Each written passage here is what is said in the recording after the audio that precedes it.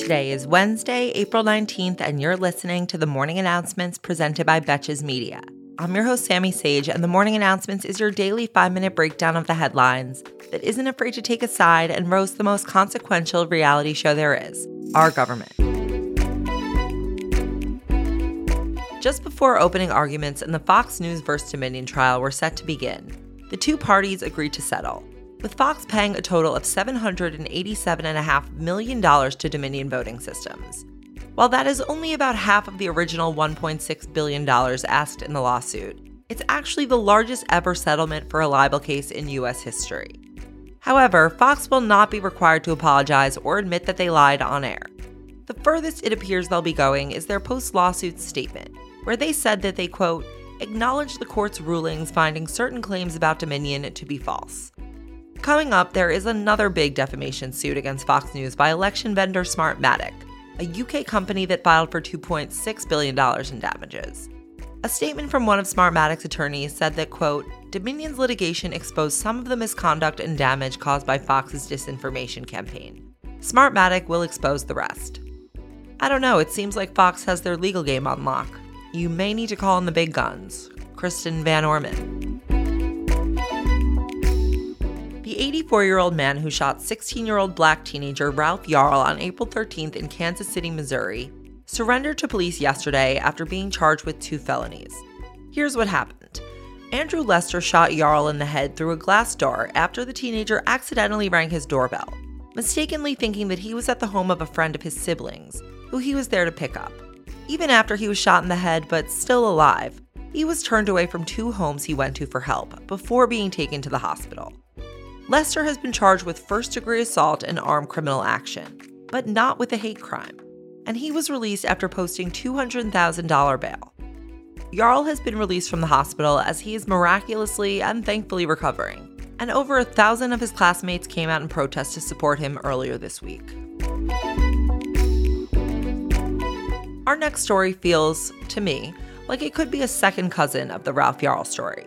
A local newspaper in McCurtain County, Oklahoma, the McCurtain Gazette-News, released an audio recording of officials from the county sheriff's office, including Sheriff Kevin Clardy himself, where they can be heard musing about hiring a hitman to kill reporters and complaining that it's now illegal to lynch black people. In the recording, the county commissioner can be heard saying that he knows 2 or 3 hitmen in Louisiana who are, quote, very quiet guys, and lamenting that black people, quote, have more rights than we got.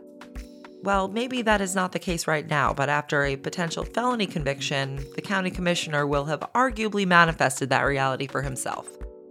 This audio came to light after journalists from that very newspaper, the ones who they wanted to kill, released an 8-part expose that contained multiple allegations of corruption from within the sheriff's office. Certainly sounds like it.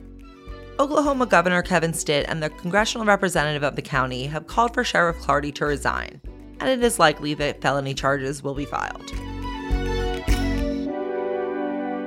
On a more hopeful note, President Biden signed an executive order yesterday that includes more than 50 directives to cabinet officials and federal government agencies to reform the country's child care and long-term care systems, to make them cheaper and broaden access. And it is about time. The order aims to improve transparency and access for home care services, including for veterans, as well as boost industry standards and expand federal coverage. Biden's 2024 budget also proposes $600 billion in spending for childcare and early education. But as we all know, that is up to Congress, absolutely none of whom will require long-term care anytime in the near future. Nope, won't be them.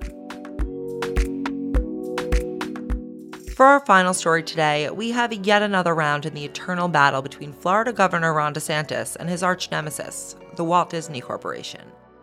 DeSantis made headlines when he announced that the Republican-controlled state legislature would be changing the law to subject Disney World to new inspections. And at the time, he simultaneously suggested that Florida might look into raising Disney's taxes and perhaps turn the land next to it into a rival theme park or a state prison, which I'm sure is nothing that Disney can't solve with some creative landscaping. And just when I was daydreaming about Disney responding by announcing they would offer free day passes to people who were formerly incarcerated, they announced that they would actually be hosting a Pride Night in June called Disneyland After Dark. Now, that would be a fun place to catch a Republican lawmaker on his night off. outing him as not only a hypocrite, but a Disney adult. A girl can dream. Thank you for listening to the morning announcements brought to you by Betches Media. Until tomorrow, I'm Sammy Sage, and now you know what the fuck is going on. Betches.